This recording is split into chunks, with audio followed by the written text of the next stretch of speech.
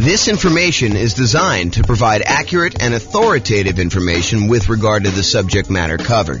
It is offered with the understanding that the presenters are not engaged in rendering legal, accounting, or other professional services. If legal advice or other expert advice is required, the services of a competent professional should be sought. Welcome to the Palm Bay Real Estate Investing and Real Estate Financial Planning Podcast. Learn all about investing in real estate in Palm Bay, Florida, with a combination of real estate financial planning and modeling with numbers specific to Palm Bay. Plus, syndicated, more generalized recordings of live and pre-recorded real estate investing classes, not all of them specific to Palm Bay. Be sure to stay tuned after the podcast for a message from our sponsors. Well, good morning. And welcome, everyone. Hope everybody had a great Thanksgiving. Today is Black Friday, and so we expect to have very few people on the webinar this morning. But the good news is I'm recording it, and I will publish it to the podcast and to the website afterwards. So today's kind of a really crazy, exciting class because this is sort of the beginning of a long thread or a long story of a bunch of different classes that we've got coming down the pipeline. And today is sort of like the introduction. It's like day one of many. So we're calling this Real Estate Nomad in Your City. And by your city, I'm going to allow you to pick your city out of a list of about 300 cities that we've already done modeling for. And if for some reason you're like, hey, listen, we really need to have whatever city it is, I probably could add another one if it's big enough. You know, I grew up in a city that had a population of about 300 people. And I can assure you, I'm not doing all the modeling and everything else for a city that size. But, you know, I don't know. I think we cut it off around 50,000 population. There's probably some on there that are a little less than that, but that was sort of the threshold. So I'm going to jump right into the presentation. If there are any questions throughout, please let me know.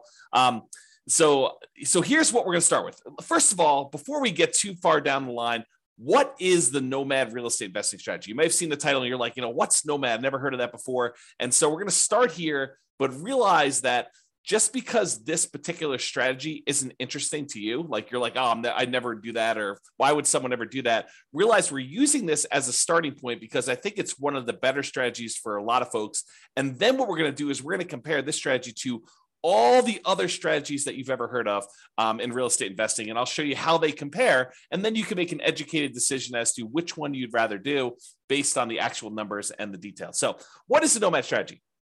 So if you've never heard it before, Nomad strategy is you buy a home as an owner occupant, you move into the property, you get owner occupant financing, which is usually nothing or very little down, and you get a better interest rate than if you bought the property with 20% down or 25% down or 15% down as a non-owner occupant, as an investment property. So you get a better interest rate and lower down payment, but by moving into the property, by getting an owner occupant loan and moving into the property, you are required by the lender to live there for 1 year.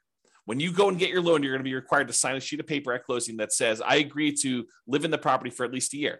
But after the year is up, you can convert the property to a rental. You can decide to keep it and convert that property to a rental property and then move into your next property with, nothing down or 3.5% down or 5% down or 3% down, or if you want to, 10, 15, 20% down, and then live there for another year and then convert the another one to a rental. So the process for Nomad is you buy a home as an owner occupant, you live there for at least a year to comply with the requirements of the lender. Then you buy a new home, move into that one, you convert the previous to a rental, and you repeat this process until you reach the number of rental properties that you desire, whether that's 1 or 5 or 10 or 20, it doesn't matter. It's really up to you as to how many you want to do. Okay. So Nomad in your city. So my favorite part, I like collecting old real estate investing books. I like reading real estate investing strategies. I like reading, books and listening to podcasts and courses on real estate investing. And my very favorite part of all these real estate investing books and courses is when they model how the investing strategy would have performed. So a classic one of this is if you've not read it before, it's probably worth picking up. The strategy is a little bit dated and the numbers are definitely dated, but the book is called Creating Wealth by Robert Allen. And there's a whole section in that book where he lays out his plan for buying. I think the plan, it's been a while since I read it, but I think the plan was to buy 20 rentals and then sell off 10 of them and pay off the first 10.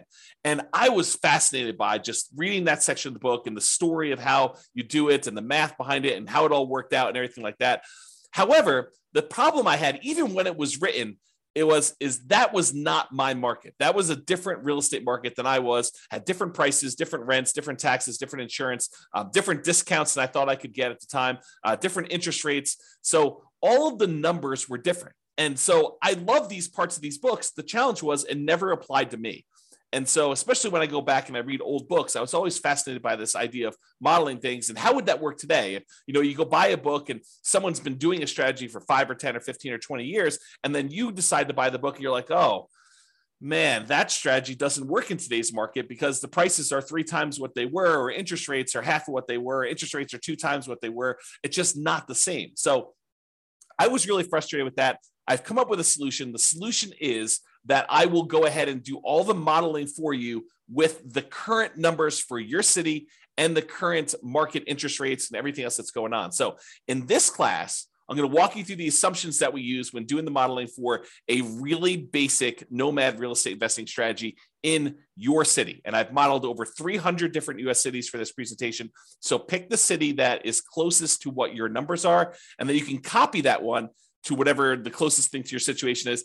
And if you need to make some slight tweaks to the assumptions to better model your own unique situation, that is what you can do. So you're like, hey, look, James is starting this guy out with $10,000 in savings, or he makes $8,000 a month in income, and I don't have that. I have $4,000 a month or $4,000 that I've saved up, and I make $9,000 a month or $4,000 a month, whatever your numbers are. You can change them to see how the assumptions change. So for modeling Nomad in your city, and I'm actively working on these pages. So if you go here and if you're listening to the recording afterward and you're like, hey, that page doesn't look the same. Yeah, I'm working on it. So just realize that the screenshots I'm showing are like of today, but realize that they may change over time. I'm going to put a direct link to each city in the show notes. But for the live version, if you're on the webinar live right now, you can go to realestatefinancialplanner.com/model. and pick your city. There are 300 US cities grouped there by state that I've done modeling for. Just pick your city from the list and select the keyword model. It's like a little button with a little orange or yellow decahedron or something like that, a little kind of 3-dimensional shape for what we're doing for modeling. And then select your city, and you can follow along with what I'm doing today. So once you get into your city page, what you're going to want to do is you're going to want to select the link that says Baseline Nomad. There's a whole bunch of other links that I've done modeling for already, but we're not covering those today. Believe me, this one's going to be long enough. The class is going to be long enough. You're going to be like, oh my gosh, there's crazy stuff going on. But go there and click on the link for Baseline Nomad. It's located right beneath where all the podcast episodes are. And if you click on that, you'll see the page that we're primarily going to cover today with all the assumptions. And that's what we're going to focus on. So go ahead and do that if you're kind of on live, or if you're in the recording. If you're listening to this, you want to go back and do it later, you can go do it later. Just go look at the show notes later. You can go link through there. You'll get plenty of stuff from just listening to the audio if you're listening to just the audio. But if you're on live and you want to go check it out, you can. When you go to that page, there'll be 2 different versions of the page, whether you're logged in or whether you're not logged in. You can go create a free account and log in if you want to and see the logged in version. I'm primarily going to focus in on the logged in version, but if you go there and you see the not logged in version, just go ahead and create a free account, and then you'll be able to see the logged in version and do that. Okay, so today is all about the Nomad strategy and modeling the assumptions and what the assumptions are for that for all cities. So number 1, we are modeling this for 60 years. So we're starting today and we're going to move out 60 years in the future. And you may say to me, James, I'm 70 years old. 60 years is too long. Great, go change it. Or you may say to me, James, I'm 20 years old. 60 years only gets me to 80, and I think I'm going to live to be 150. No problem. You can go change that too. Okay. So all these assumptions that we're going to talk about, you can change, but I'm telling you what the assumptions we use that I use for each city so that you can see exactly what we did. I used a 20% effective income tax rate. This is not your tax bracket. This is like your overall average of all the rates, weighted by what they are, your effective income tax rate. I used a 3% inflation rate. And as soon as I say that, people are like, 3%? Inflation's like 8% right now. That's what we've been seeing. That's where you're in this period of massive inflation. 3% doesn't seem reasonable. Yeah, I know. But 3% is what the long-term average has been. The Fed has stated they want to keep the inflation rate at 2% per year, but we've been seeing historically over a very long period of time about 3%. So I used 3% just to kind of get an average for the whole thing. Of course, you could change it if you want to. Now, I've also used 7% mortgage interest rates. And if you're listening to this a year or two or three or four after, and you're like 7%, were interest rates really that high? Yes, they are about 7% right now. Actually, they've come down a little bit in the last week or so. And so the rates have dropped the tiniest bit. And I probably will go rerun these things in order to change the rates. But I modeled this like, I don't know, I think I ran this about a week or two ago, and I used 7% because that's what the rates were at the time. And as they change, I can go back through and rerun all these for all the different cities, so it'll change your number. So another thing to point out, if you're going here and you're looking at a chart and you're saying, James, you said that, X number of people or this dollar amount was true for this, realize that these numbers can change over time as I go back in and I change the interest rate so that I update it for you and whatever is going on in the current market. Okay. It does take, I want to point out, it's not like I click a button and all these things change instantly. In order for me to remake all these models and do all the math again, it takes many, many hours. So this is not something that I would, and it cripples the server when I'm doing all the computations and creating all these charts and doing all the analysis for you. So it's not like I'm going to do this change every day. I wake up in the morning and I'm like, oh, interest rates are an eighth of a point higher. I'm going to rerun everything for you. No, I'm going to wait for it to change pretty significantly before we get to that point. Okay. And then I've also used a 4% yearly safe withdrawal rate as my assumption here. Some people would argue 4% is too conservative. Some people would argue it's way too aggressive. 4% though is the idea is if you have a certain amount of money, like $1 million in the bank, invest in stocks and bonds, let's say, and you want to know how much you can, in quote, safely remove each year, safely withdraw each year to spend. This is the amount that we've defined. There's a whole, I'll do much more classes on this and you'll kind of hear about it as an idea. But the idea is that I used 4%. If you think it's too conservative, go ahead and bump it up. If you think it's not conservative enough, you can kind of crank it down and it will rerun all the math. Okay. I got to start telling you about where things change, how my calculations change based on what city you're in. So I use this idea as your target monthly income in retirement. How much do you need to be making from your investments in order for you to consider yourself to be financially independent? So what we refer to as your target monthly income in retirement. And I've got kind of two flavors of this. I've got the minimum target monthly income in retirement, which is sort of like lean fire, if you're familiar with that concept, or some people just call it fire. And then the ideal target monthly income in retirement, what people might call a fat fire, or like you living it up really, really well in retirement. You've got more than enough to kind of meet your total kind of criteria there. So we either looking at minimum target monthly income retirement or the ideal target monthly income retirement. And these consist of, like, how do you know if you've hit that number? Well, it's all the passive income you have from things like Social Security or any pensions from like jobs or anything like that, or if you bought annuities and the annuities you have, plus all the net cash flow from all your rental properties. This is after all your property management, your taxes, your insurance, your mortgage payment, a vacancy allowance, like all that stuff. Any net cash flow from those count towards your target monthly income in retirement. Sorry, I had to take a drink. And in addition to that, your yearly safe withdrawal rate times any money that you have invested in assets, like your stock market stuff or your bond stuff or whatever it is. So a combination of all three of those things, any passive income, Social Security, pensions, annuities, those types of things, net cash flow from rentals, and then any yearly safe withdrawal rate times your invested assets. The sum of all of those combined determines whether you have achieved your minimum target monthly income retirement or you have not. So if it exceeds that, then you are financially independent. Your assets are producing enough for you to live on. If you're underneath that, then you haven't quite reached that yet. Now, the target monthly income in retirement is different for each city. And you're like, why is it different for each city? Shouldn't everybody have a target monthly income of $5,000 a month or $10,000 a month or $20,000 a month? And that is the problem, right? The problem is somebody living in, I don't know, Detroit, Michigan might have a very different monthly number than someone living in San Jose, California. Those are two very different markets with two very different living expenses. And so somebody might have a number that's like $5,000 a month living in one, and someone might have a $10,000 a month living in another or more. Okay. And so I calculate a different one, which means that everybody in each city is working toward a different goal. So you can't just automatically look at and say, oh, it takes them 30 years to be financially independent in one city and 20 years to be financially independent in another city and say, oh, those are sort of equivalent. They're not really equivalent because one may be like working toward $6,000 a month in financial independence, and the other one may be working toward $12,000 a month. And the property values in one may be very different than the property values in another. So because property prices vary in each of the 300 different cities, and the rents vary in each of the 300 different cities, and the taxes and the insurance, all of these things vary by city, that means that each one is different. And because of that, the income in general, and I'm sure there's lots of exceptions, right? But the income in general would vary for somebody living in those cities. You get paid more for working in California than you do in Detroit, Michigan, as just an example, right? I'm not making any judgment like calls or anything like that. I'm just telling you that they are different. And so because property prices and rents vary, income is going to vary depending on the city. Therefore, we adjust the income that you need, or that we kind of model in that city to be able to buy an owner-occupant property. So what we basically do, not going to get into the crazy math of it, but I basically say, look, the general rule of thumb, and there's lots of exceptions to this, but the general rule of thumb is we'd like to see someone spend about a third of their gross income on housing. So I says, okay, let's figure out what a typical median priced house was in that particular market, and what the payment on that typical median price house was, based on that city's prices and taxes, insurance, and all that stuff.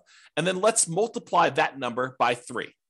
And that'll give us a really rough idea of what somebody in that city would need to be earning in order to be able to afford a house in that city.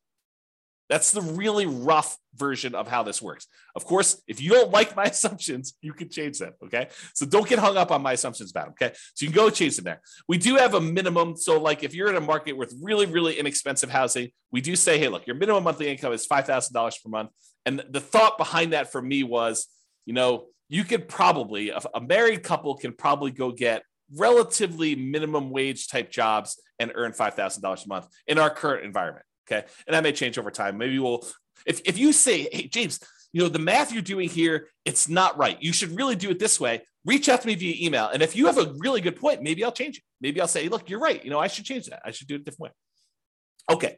So because the property prices are different, because the income is different, we adjust the income to be whatever that person can afford to buy an owner-occupant property in that city. Therefore, what we set the target for them to be financially independent for is that income. So if you had to earn $6,000 to be financially independent, $6,000 to be able to buy a house in that market, I'm saying, look, your target to be financially independent is to replace that $6,000 a month. And so it varies by city. So someone earning more and living in a more expensive city needs to earn a higher target monthly income retirement to be able to be considered financially independent. And someone living in a less expensive market, on the other end, earning less from their job, has a lower threshold to be considered financially independent. So that's why the numbers differ in the city that you're doing. As I've been saying this whole time, if you don't like my assumptions, you've got at least 2 options, at least 2. First, drop me an email, tell me why you think I should change it for the city. It is very possible that I don't know your city like you know it, and my number is off. And so you could say to me, hey, James, your property values for this city are really high. They should be about $50,000 lower or $50,000 higher. Please change it. And I'll go look it up and we'll talk about it. And if I say, yeah, you're right, I should do that, then we could change it. And everything else in the future will be done that way. Or the other option is, and this is the one where you don't even have to contact me. You just copy the scenario for your city, the link I already gave you, to your own account and change any of the assumptions to better match your reality. You can get a discount. Great. You're buying lower price properties. You're buying more expensive. You make more. You're starting with a different amount. Awesome. You can modify any of those things to your situation and do that. That's what's great about being able to do this. I give you a starting point, but then you can model it yourself. Okay. So what income, target monthly income and retirement did I use for your city? If you're on your city's page, again, go to that realestateFinancialPlanner.com/model, or I'll put a direct link in the show notes to your city, but you can go there and get that done. Under the scenario section, you can see exactly what I used for your minimum target monthly income retirement or lean fire. And it's right here. If you're looking at the video, it's right here where I blurred out the numbers. And the reason I blurred out the numbers is your numbers are going to be different. I didn't want you to just think that your numbers were automatically going to be what I showed on the screen. Okay. So you'll see this same value in their monthly income when we get to that here in a little bit. And that will also see your ideal, which is kind of like your fat fire number we just talked about. And if you don't like any of my assumptions, the button right above that confirm copy, that's where you copy it to your account so you could change all the assumptions and do that. Okay. All right. just moving down that page that you're on now. Continue down the page. We next show you your net worth, and that shows you the entire 60-year period that we modeled for you. And again, yours is going to be different. It's going to have different numbers on there, but this shows you the net worth of someone doing the really basic Nomad strategy of buying a property, moving in, living there for a year. When they've saved up enough for another 5% down payment, then they buy their next property. They convert that one to a rental, and then they repeat this property until they have at max the most 10 rentals. Okay. And so you can see that there. The other thing you can see on this chart is there's these little vertical, almost like flags showing you when things happened. And so, for example, this one shows you that they bought a property or that they paid off a mortgage or bought a property, achieved financial independence. Those are what I call significant events. And they just highlight what happened and when. So you can kind of see it on a chart of a number in there. So you can all see all those numbers on there. Go look at your chart. Don't look at the one on the screen. It's shown as an example, but your city is going to be different, right? Your ability to buy these properties as quickly or slowly as you can or achieve financial independence is going to change. So the one on the screen is just a sample. You'll notice I even blurred out what city it's for because it doesn't matter. Yours, you need to go look at yours. That's why this is all about doing Nomad in your city. Okay. All right, here's a great quote from George Box. All models are wrong, but some are useful. That's the quote, okay? Because any modeling I do here, it's not going to be 100% correct. It never can be. You know, what is the chance that appreciation is going to be exactly 3% per year and rent appreciation is going to be exactly 3% a year? Inflation is going to be 3% a year, and you're going to get a raise at exactly 3% a year, and that the return on the stock market account you have is exactly 7% a year, or that you're going to be able to get an interest rate of 7% every time you buy a property for the next 30 years or 40 years or whatever. The chance is almost zero. It's like, it's not going to happen. Okay. So does doing this strategy mean that you're going to achieve the results I've showed here? Absolutely not. Now, as I say that, realize that doing some modeling and getting an idea of like, in relative terms, this strategy is probably better than this one, especially if we kind of model what we really think is going to happen in the future and a range of things that can happen in the future. Absolutely helpful, very valuable to do. So this is the idea that all models are wrong, but some are useful. So this is useful. It's probably wrong now. Okay. All right. So continuing on down the page that you're on there, each city starts with 7% of the value of the property in their market in savings. Now, why did I pick 7%? You know, James, you know that I don't have 7% saved up, or you know that I have, 100% of the property value saved up. Why'd you pick 7%? Well, I did it because we have to start somewhere.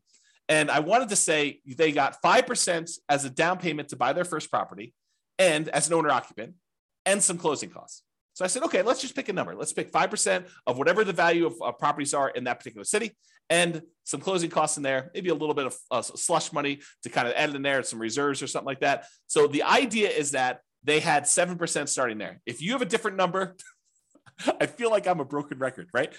If you have a different number, you can change it. If you're starting with less or more, you could go ahead and change whatever you want there. And for markets where this 7% would be really, really, really low, I said, hey, look, a minimum of $10,000. So if you don't have $10,000, if that calculation would have been less than 10K, I just made it 10K to make it that way. Okay. All right. And to simplify the modeling, we're assuming that you're keeping all of the money in a single, what I call a all-in-one account. And that all-in-one account earns 7% per year. Now, in reality, you know that you're probably going to have a checking account, maybe a savings account, and maybe a brokerage account where you kind of keep a little bit of money in your checking account, some more money in your savings account, and then the majority of your money invested in some type of brokerage account, stocks and bonds and mutual funds and whatever else you're going to do in there, so that you've got kind of these three accounts. But rather than track three different accounts and then say, okay, I'm moving money from one account to another account, I just said, look, we're just going to sort of put them into one bucket, and we're going to call that this all-in-one account, and we're going to say that whole thing earns 7%, because maybe your checking account earns 0 or 0.1, and maybe your savings account now earns, 2%, and maybe your brokerage account earns, 6, 7, 8, 9, 10%, whatever it earns. And I'm saying, look, if we average all those together, it's probably going to be about 7%. So I just said, let's put it all in one account, make things really simple. All the money from all the rentals goes in there. All the down payments for all the properties comes out of there. Any money you've got sitting in there is kind of just earning something. So I said 7% for that. It's in this all in one. That's how it works. Now, this is really important and a really important concept for you to understand, because we're going to get to some stuff here in a minute. Okay. If at any time during the modeling, you run out of money, where that all-in-one account goes to zero, right? Like you have negative cash flow and you're not saving enough from your job to be able to kind of hold the property or something like that. If you run out of money in that all-in-one account, we show that in what we call the default cash account. The default cash account is a magical account that keeps track of how much money you needed to add from outside the system in, okay? So it's our way of saying, look, if you ran the model the way that you set this up and you don't have enough money to do it because you have negative cash flow or you had this, some type of drawdown or whatever happened there and you ran out of money, this is the account where we track how much money you ran out of and how much you needed to add it. So that's sort of the model. We're going to talk about this here in a little bit because this is sort of like, if you're in a market where it's really, really hard to make properties cash flow, especially if you're only putting 5% down, you're buying these properties as a Nomad, then you may run out of money. And then we want to keep track of how much money in addition you needed in order to do this. And there's other things we're going to do in future classes. We're not going to do it in this class. I wanted to give you like a baseline and make everyone as close to apples comparison as I can, realizing that every market's different. Every market has different prices and you got to kind of change some stuff up. So I tried to make it as close to possible as we do this, but realize that they're not all the same. And so when we do variations and we do this different modeling and you kind of see certain accounts losing money or needing more money or something like that, that's what we're going to get to. And I'll show you some charts here in a little bit. Okay, just moving down the page, it shows you two different charts, shows you the all-in-one account, which most of the cities are going to show this a similar curve where you start off with very little money. And as you put down payments down there, the account balance drops. But then eventually you get to the point where you've stopped buying properties or you have a lot of cash flow and it's not a money issue anymore. And your account balance continues to grow and kind of, continues to grow exponentially up like this. But then some of you are going to have this default cash account where you ran out of money and you needed to add more money to the system. And this one shows you that over, about 20 years or so, you needed to add $25,000 to the system in order to do the model. So you'll be able to see that all in your particular city. Okay.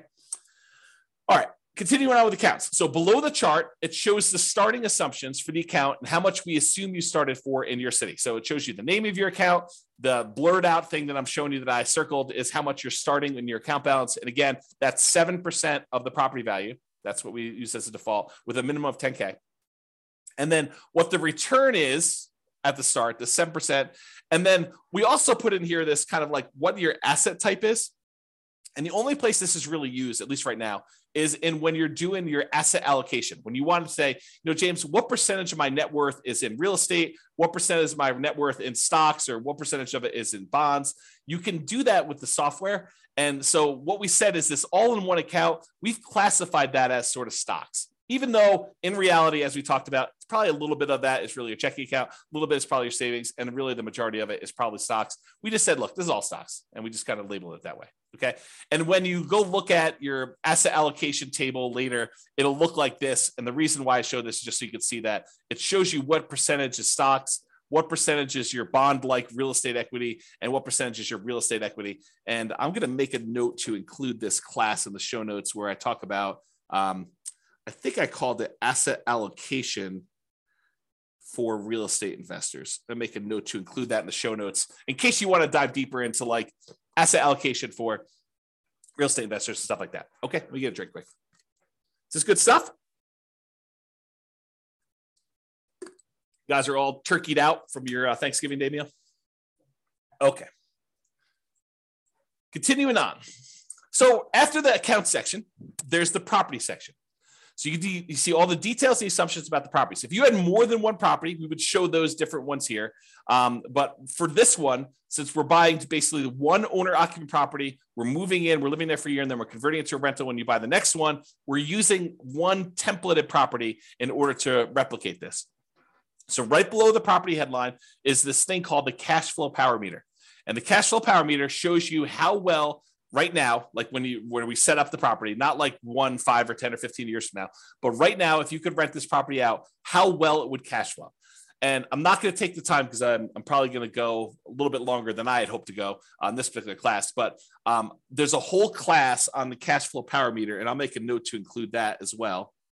But this shows you basically with a little visual gauge of how well the property is cash flowing, whether it has really negative cash flow, whether it has negative cash flow, including or not including the depreciation benefit, or if it has negative cash flow, if you had a professional property manager, or if you have positive cash flow, even with a professional property manager, it kind of shows you where you are in that. And so that shows on the page for you so you can see it quickly. Okay, let's go through the property assumptions. And the property assumptions for your model it's made up of values that are the same no matter what city you're in, which I'll talk to all about those, and then which ones change based on city. So the city and state is going to be based on wherever you are.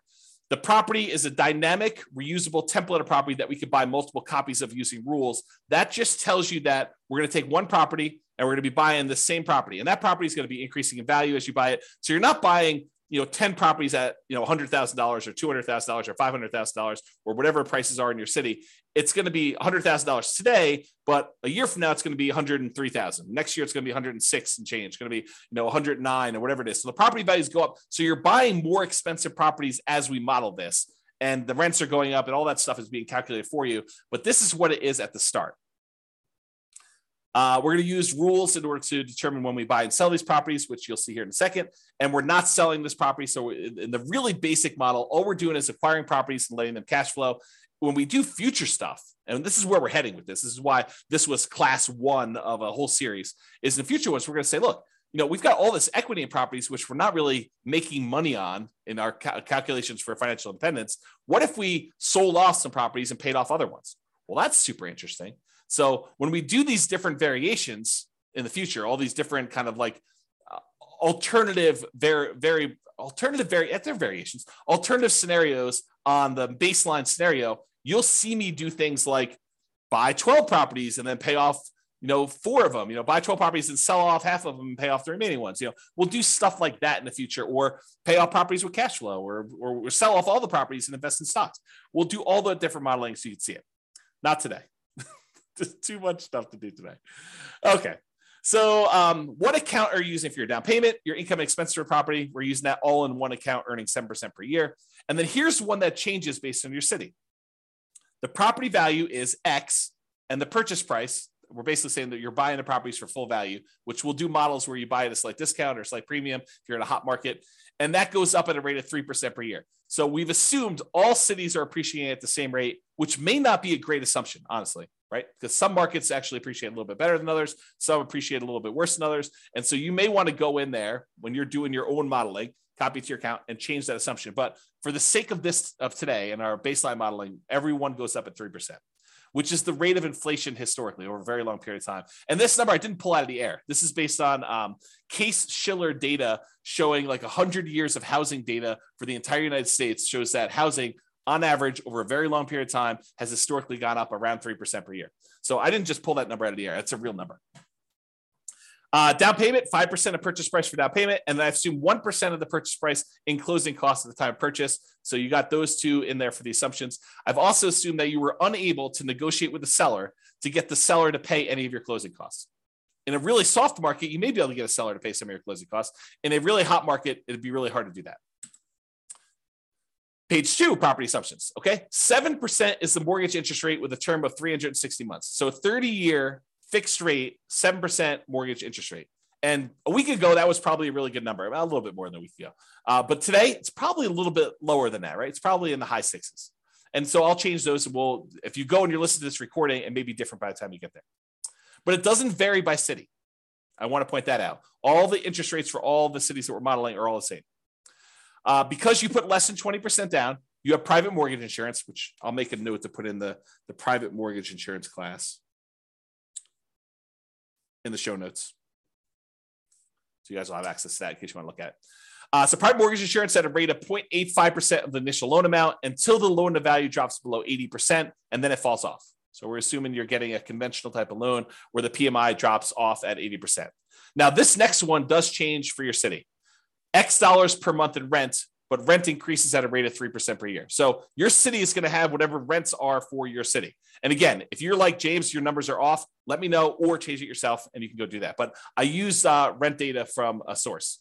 So I actually pulled rent data. This is not me just arbitrarily picking a number. And it's not me saying, hey, I'm using the 1% rule or 2% rule or 1.5% rule or 3% rule or whatever. I'm not using rules of thumb. I'm actually using data. Okay. Next one, 3% of the monthly income is the assumed vacancy rate. I didn't pull vacancy rate data. You could argue that maybe I should have, or you could say, hey, look, if you're doing property management correctly, you're starting at least 60 days in advance of your property going vacant before you find your new tenant. You're requiring notice. You're doing all the things that we normally teach you in the property management class. A 3% vacancy is probably your target anyway. Okay. Ideally, we're trying to do 0%, but in reality, if we're going to stay about 3%, that's pretty good because you have unexpected things come up with tenants, right? So 10% of the monthly income is the assumed maintenance rate. You could argue that's low. You could argue that's high, depending on types of properties you're buying. But it's the same for every city. Changes by city, X% of the value of the property each year is the assumed property taxes rate. So I did go look at what property taxes rates were per city. This honestly is one of the numbers that I'm less sure about. So if you're looking at these numbers and you're like, James, that's really off for our city, let me know. And I would be much more inclined to change that than some of the other ones, which are based on data I have. I did use this data, but I don't like the source of this data. I guess I'll say it that way. Based on the initial value of X, that's about Y per year in property tax at the start, and it changes as the property changes value. So your taxes will increase as your property value goes up, which is how it works in reality. And then this also changes by city for your property insurance rate. Oh, I was talking about taxes when I was really thinking about insurance. Both of them are the same though. They both vary by city, and I had sources for both of them. And so if you think either the insurance or the taxes are different, let me know. But they do vary and they increase over time with your city stuff. This is a residential property, and 15% of the purchase price is considered the value of the land. So we're assuming you're buying detached single-family homes or townhomes type properties where you have land and only part of the value is actually depreciating. I'm not going to get into all the tax stuff here, but that is the assumption that we use for that. If you want to change that, you can change it in the thing. Then underneath all these, those are the assumptions for properties, by the way. Then underneath all these assumptions are the return quadrants. And I'll put a link in the show notes. I already know to do this for you. I'll put a link in the show notes for the return quadrants and walk you through what all these different ones are. But these are really easy ways for you to see your overall return you're earning on a property. And this is a snapshot for like right now when you go to buy the property. It shows you the amount you're earning in dollars from the 4 different areas: appreciation, cash flow, debt pay down, and the tax benefits. And then it shows you the total. And then it shows you your return on investment, how much you had to invest and what your return on investment was for those 4 areas plus the total. And then I went and I did the one where you include reserves, because if you're doing analysis, you really should be including reserves in your analysis. And so I have a whole class on that. It's called Everything You Learn About Deal Analysis is Wrong. And it's all about the return quadrants where we take into account reserves. I'll put a link to the show notes for that class too, but I'll do more. I'm going to be doing additional classes on these in the future. So if you're like, hey, look, I can't go watch the other one, just pay attention to the future episodes and I'll get to them eventually. There's so much to do. So much to do and a limited amount of time to do it. So I'll get to all those, but that's what's going on.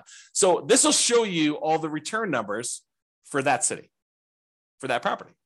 And it gives you an idea, and with that financing. So it gives you a quick glance at how these properties are performing and what they look like. So go look at that on your particular city and you'll see it. Okay.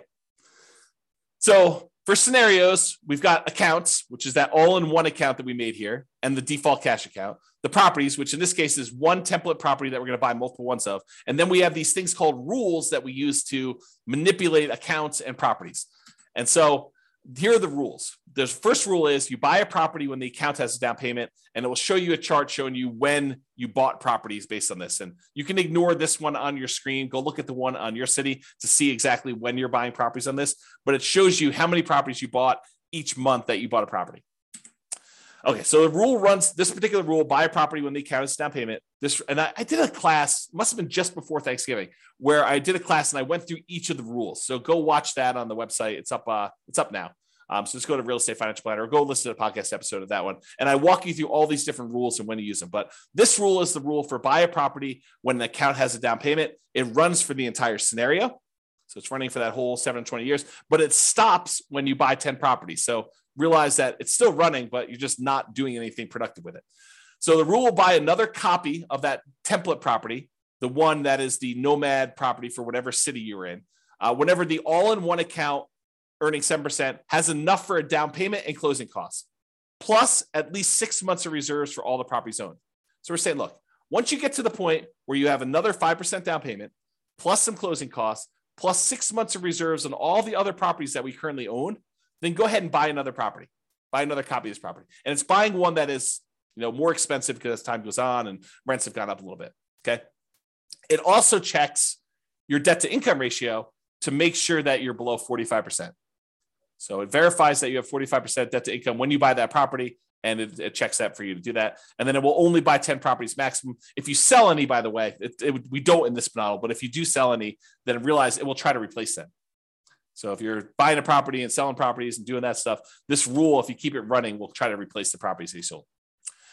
The next rule is paycheck and personal expenses. So this is a chart. Yours will be very similar, where it's showing you the red line is what your paychecks are, and then your personal expenses, including real estate, is shown in this orange. And so I'll have to do a whole nother class just explaining what's going on in this chart, because there's a lot of really cool stuff happening here. But this is shows you what it is for there. And then here are the assumptions for this rule. So as a default, we're trying to say, look, you're saving $1,000 a month. And some people are automatically like, what, $1,000 a month? I only make $3,000 a month. There's no way I'm saving $1,000 a month. And someone who's earning $20,000 a month is saying $1,000 a month. Yeah, that's nothing, right? So I had to pick something, and you can go change the assumptions, but I had to pick something. And so I picked $1,000 a month as a default starting position for everybody. So this rule runs for the entire scenario. You're depositing both your paycheck and you're pulling your expenses out of that same all-in-one account. Both the paycheck and personal expenses will increase with inflation. So the amount you earn from your job goes up with inflation. The amount of your expenses goes up with inflation. Your housing costs goes up with whatever the property values are, interest rates, and all that payment stuff. So not technically with inflation, but it's something that looks a lot like inflation. Changes to so this actually varies based on city. The gross paycheck that you have varies based on city. And it is why we talked about before with that target monthly income retirement, being able to afford a house in that marketplace. And we've assumed a tax rate, the effective tax rate of 20% on your paycheck. That's another assumption. If you think, hey, look, my tax rate is much lower, much higher, you can go ahead and change that. And then your net paycheck after taxes is whatever it is, that gets changed based on where you are, what city you're in. And then whether or not this paycheck continues after you achieve financial independence, in this case, it gets removed. So the idea basically is, once you get enough assets where you have enough income coming in from your assets that you no longer need to work, then stop working. Otherwise, your income will keep going and it'll look like you're still working through this whole thing. So what we've said is, look, go ahead and stop the income part of this rule, not the expenses, but go ahead and stop the income part of this rule once you get to the point where your assets are being financially independent.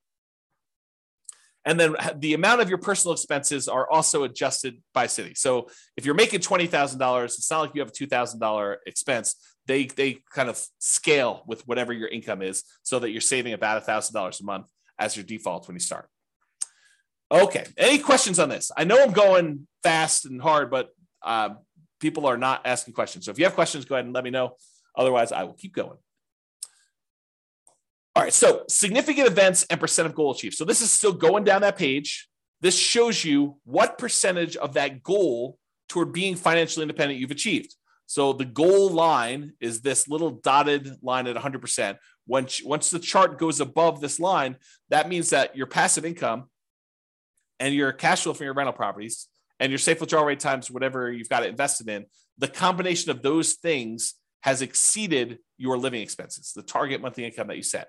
Okay. And so once it gets above there, which happens right here, then that person is financially independent. Before then, this just shows you what percentage of the way there you are. So when you're first starting off, you're at zero, very, very low. You're not really there. And then right here, you buy another property and it actually drops down because you got rid of some of your money and it probably didn't cash flow in that particular case, but it keeps growing and doing that. And so over time, you eventually get to the point where you are financially independent. And there will be some cities where you will not have achieved this. And don't think that's a failure. That's not that you failed, because you still have accumulated in the overwhelming majority of cases, a huge net worth. You have a whole bunch of equity in properties, which equity in properties doesn't count toward this calculation, right? So you could go sell off these things and invest in stocks. And honestly, maybe some of it gets supplemented with Social Security. So maybe really you only need to do 80%, or maybe, I'm earning whatever it is, $10,000 a month for my job, but to be able to retire, I only really need 7. And we've assumed you need 10. Okay. So there's all sorts of reasons why. Don't get stressed out over that. And then significant events. This lists out all the different things that happened and what month they happened in this particular scenario. So you can go look through the list and see exactly what happened. And then, of course, you can copy the scenario to your account using that button as well. Okay. So that is what I intended to cover to show you what nomading in your city is like. Go look at your city. Go to realestatefinancialplanner.com/model. Pick your city out from the list or the city that's closest to what your city is like. Go look at the details, copy into your account, do all the changes and stuff like that. This is the starting point because once we get here, I'm going to start comparing Nomad to buying 20% rentals, buying 25% down rentals, buying free and clear rentals, buying a property to live in, but then buying 20% down rentals, or buying Nomad properties and paying them off faster, or buying Nomad properties and selling off half of them. I'll do all these variations for you. And we'll kind of go over those in the podcast. But I wanted to give you an idea of like what the baseline is, what the baseline assumptions are. That way, next time, I don't have to go through all these assumptions again. I can just say it's exactly like your baseline, except we change these 2 things. That is why this class exists. It's to give you the baseline so that you understand it, all the baseline assumptions. Then when we go compare them, I'll be able to say, doing this strategy versus this strategy gives you this much more net worth. It's this much more risky because we'll do some measurements of risk. This one has more cash flow. This is a better strategy. Or this is a worse strategy for you. We can go through and do all those different things. However, now that I've done that, I've got some bonuses. I've got some really cool stuff that I want to show you. It'll take, hopefully not very long, 5 minutes or so. But then I've got some really crazy stuff to share with you where now that I've done modeling for all 300 cities, I can share with you stuff that I don't think exists. And so this is the idea, right? I told you earlier, my favorite part of reading these real estate investing books is when they give you the model and they show you how it worked. The problem with doing that was they picked the city where they were doing the model, and that's not my city. And so my numbers are all very different. And so the question I've gotten in the past is, James, because I've been teaching Nomad stuff primarily in Northern Colorado for, a decade. Yeah, probably about a decade.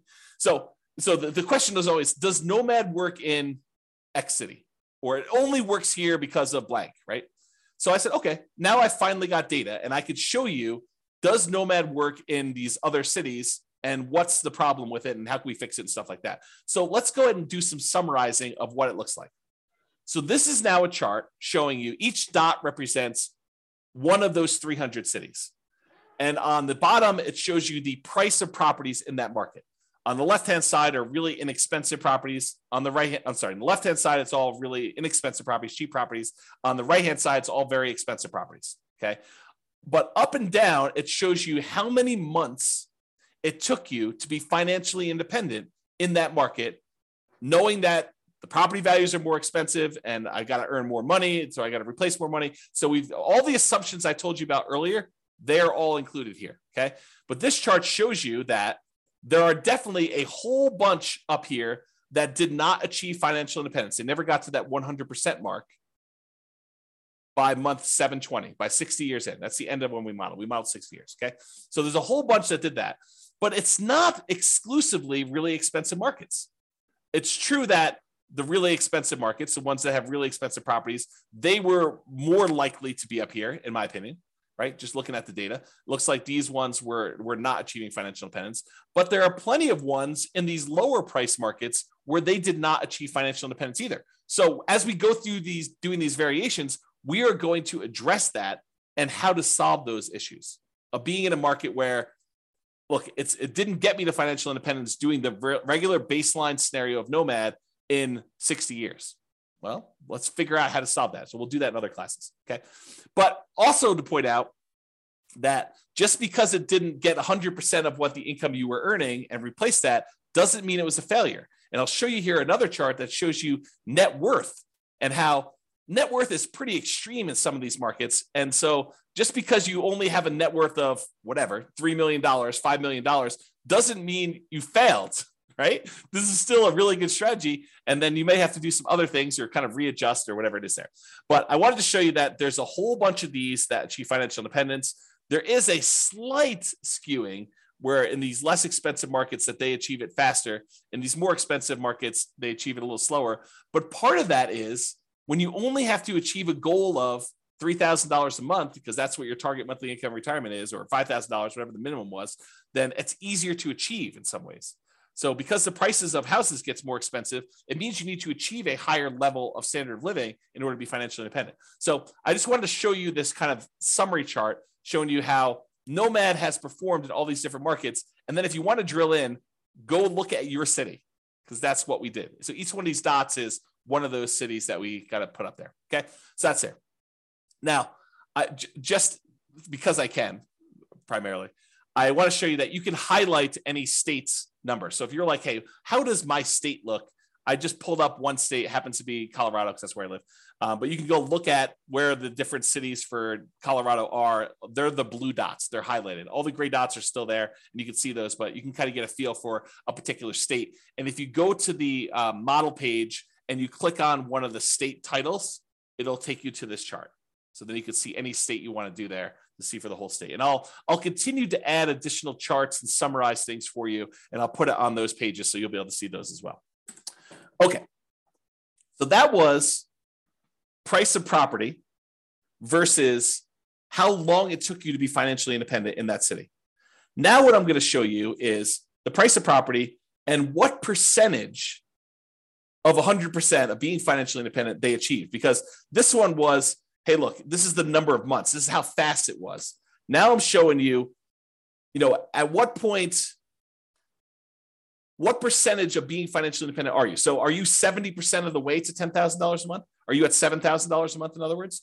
And so this one shows you the same type of data, price of properties, really cheap stuff on the left, really expensive stuff on the right, and then what percentage of it you were at the end of our modeling at 60 years. Because there's a whole bunch where they achieved their goal, which I'm ignoring. Anything over 100%, I just said, look, you achieved your goal. I'm not going to look at that percentage. These are all the ones that didn't quite achieve it. And a whole bunch of them were a significant way there.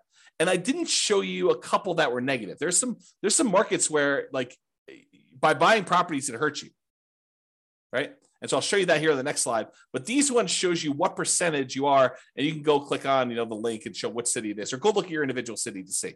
But not all of these are like complete failure. It's like these ones, they had 80% of their goal.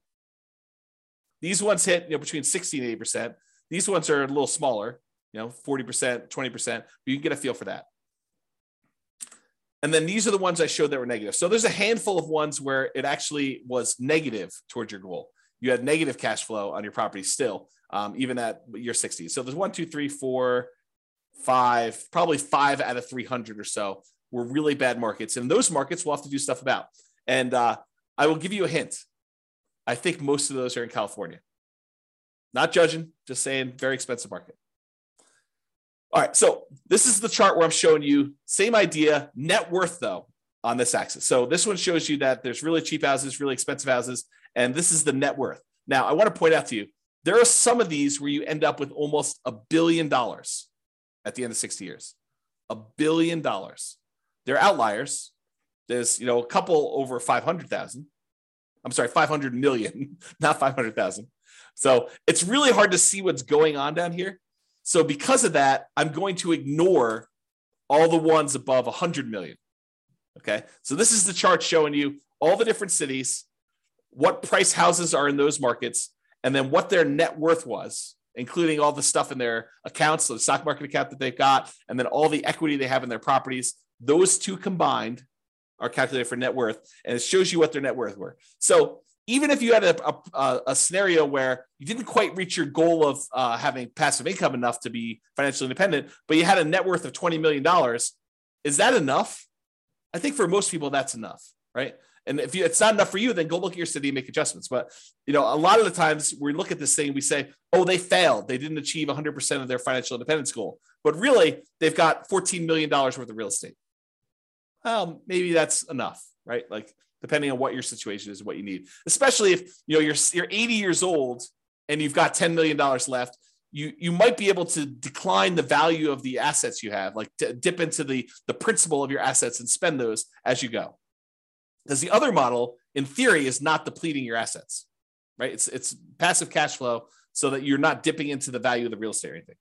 Okay. All right. So that was net worth. Now, this is the one where I was like, okay, show me how much people run out of money based on home price. So really cheap homes over here, really expensive homes over here. This is how much negative that like default cash account, the one where we measure how much you had to put into an account in there. So this measures how much you had to put in to do that. So there's a whole bunch that were zero up and down the price range. It tends to be the cheaper properties that you don't have to put money in though. As you get into much more expensive properties, those you tend to have to put more money in. Okay.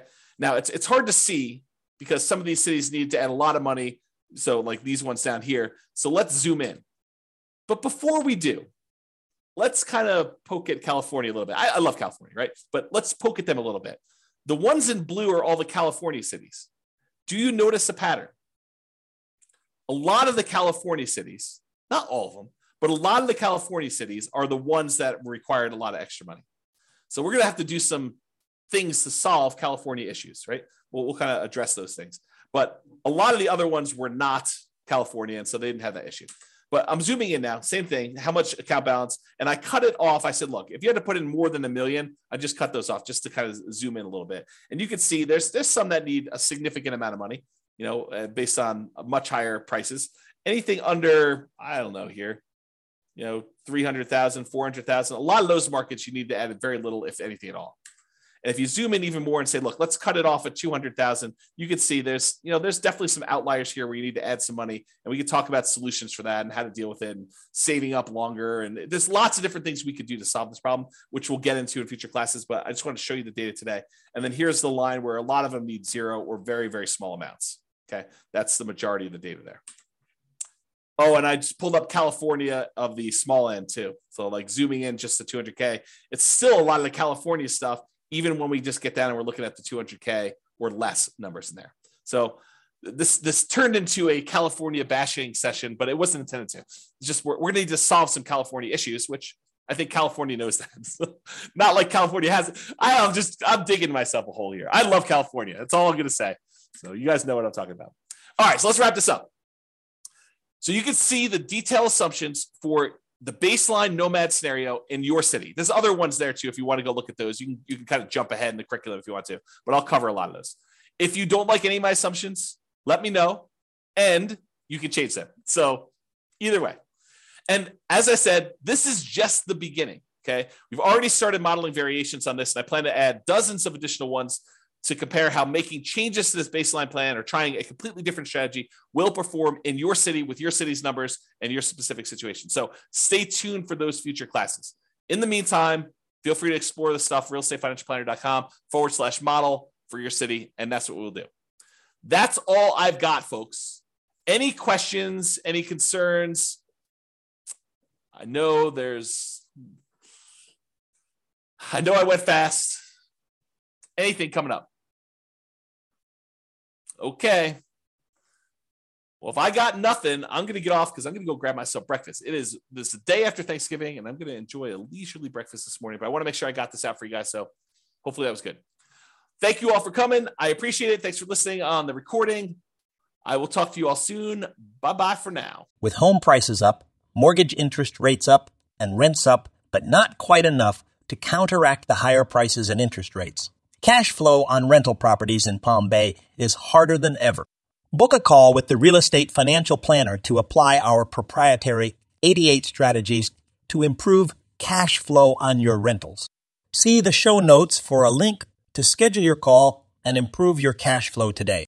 If you're a real estate agent, lender, or professional in Palm Bay that wants to help our real estate investor listeners, consider reaching out to learn about collaboration opportunities with this podcast. We'd love to add more value to our listeners by having you assist our investors buy, sell, and finance their real estate investments. See the show notes to schedule a call to discuss collaboration opportunities.